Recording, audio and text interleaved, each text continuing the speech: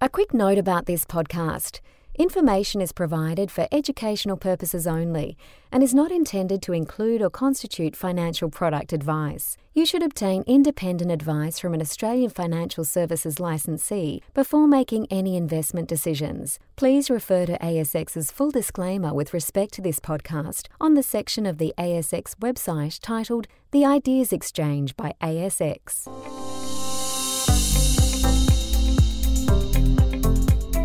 Welcome to the October edition of ASX's Market Activity Podcast. My name is Graham O'Brien. Joining me again is Jacinta King, our resident investment products expert at ASX. Welcome, Jacinta. Hi, Graham. Thank you. Jacinta, we often joke about footy, and I've been copping lots of flack from others at ASX that we talk just way too much sport for a finance update, but I really reckon it makes it interesting for me anyway. Sometimes this finance stuff can get really boring, and we have to talk about sport. We've just come through the big weekend of grand finals with Collingwood winning the AFL grand final, the mighty Penrith Panthers winning the NRL grand final. I know up the pars on Sunday. What about you, Jacinta? Well, look, all I can say is there is just as much happening in the sport world as there is in the finance world. So I think there's a good correlation there. And ashamedly, despite being a Queensland girl originally, I don't follow the NRL, but I do love your passion, Graham. And I caught the highlights mid-game and I thought of you because I know you were at the game, weren't you? And I almost missed you. Yeah, I certainly was. It was a great game. I think next month we might have to start talking about music or something just to keep everyone happy at ASX. What do you think? Yeah, balance it out. But look, what a close finish. The Panthers game there with Broncos. Pretty good game, it seems. Sure was. So, Graham, it was a wild ride for markets in September. What happened? It sure was a wild ride, wasn't it? With markets trending sideways in the first week of trading, markets then rising in the first part of the second week and then taking a big fall for the remainder of the month. Out of the 21 trading days in September, 7 were positive, leaving 2/3 of the month all for the bears. The only real positive story coming out of the month was the energy sector, as coal and uranium stocks continued their recent good run. September has traditionally been a bad month for the market, and this year was no different as the month opened at 7,305 points, closing down 3.5% at 7,048 points. I touched on the only positive sector, Jacinta, that was energy. How did you see the other sectors performing throughout September?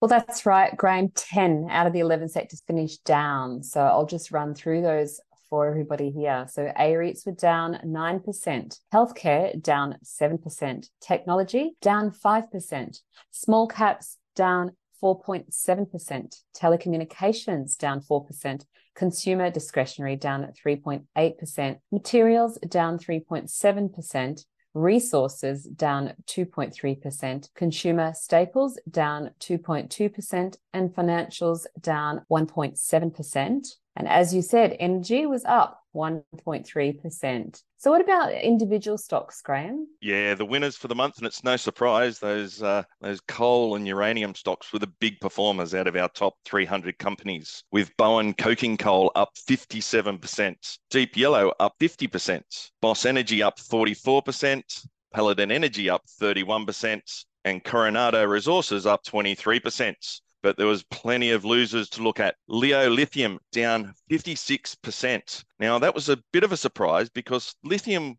was actually up, the resource itself, and it had a strong rise in September. But Leo Lithium was down due to expected higher tariffs at their Mali mines, putting pressure on its share price. Star Entertainment Group was down 40%. Chalice Mining down 38%. BrainChip down 37%, and Tieto Minerals down 32%. Also worth a mention is PointsBet. If you look at charts and the share price, you would think it actually took a big hit as well, but there was a large return of capital to PointsBet shareholders. So all in all, once you include that return of capital and cash in your pocket, it was a fairly square September for PointsBet shareholders. Now over to investment products. Jacinta, can you give us a rundown of the August that was for investment products?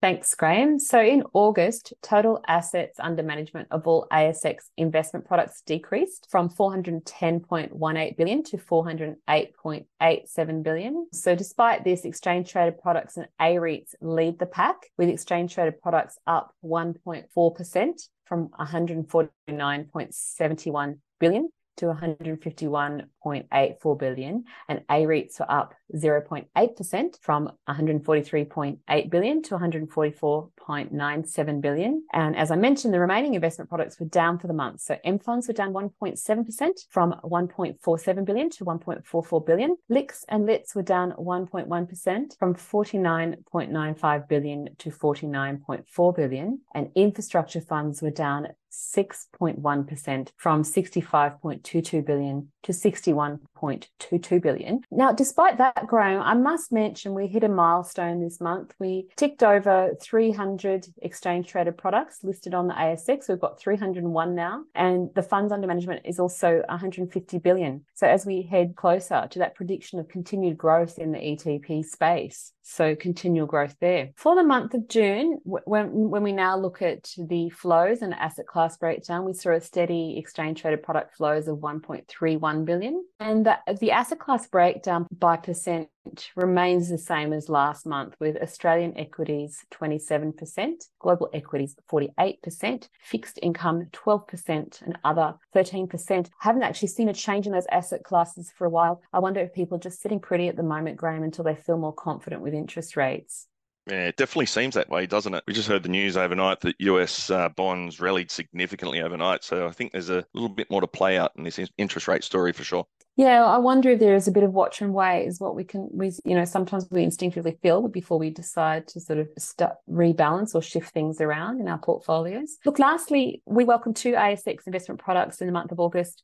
We have IML Concentrated Australian Share Fund, and that's under ticker IMLC, and also the Global X US 100 ETF under ticker N100. So that's it from me, Graham, but I believe it's time for the options game again. Yeah, that's right. We've got the exciting part of our market. We've got the share market game obviously underway. Hopefully everyone's performing well within the share market game. Might have had to be a few bears definitely in the share market game if you've performed well in September, or at least you were probably overexposed to the energy sector. But the options game kicks off at the middle of this month, so the 16th of October. We kick things off with the options game. If you want to play or you've ever been interested in options, really great way to start learning about that market. Simply go to the ASX website and you'll be able to sign up to that game and test your wares in the exciting world of options. Also, Jacinta, we're on the road next month, and I think registrations have now opened for ASX Investor Day. We're in Sydney, Brisbane and Melbourne next month. I'm really looking forward to speaking with a whole bunch of investors throughout November. One of my highlights is obviously the day when it kicks off and we get a great economic update. I think this time around we've got Julia Lee. What would be your highlight of Investor Day when it comes up? Oh, it's hard to pick any one thing, I must say. The whole day is amazing for me. I love that everybody is really engaged throughout the day. There's always time for questions, and we get some great questions from the floor, and the presenters that we have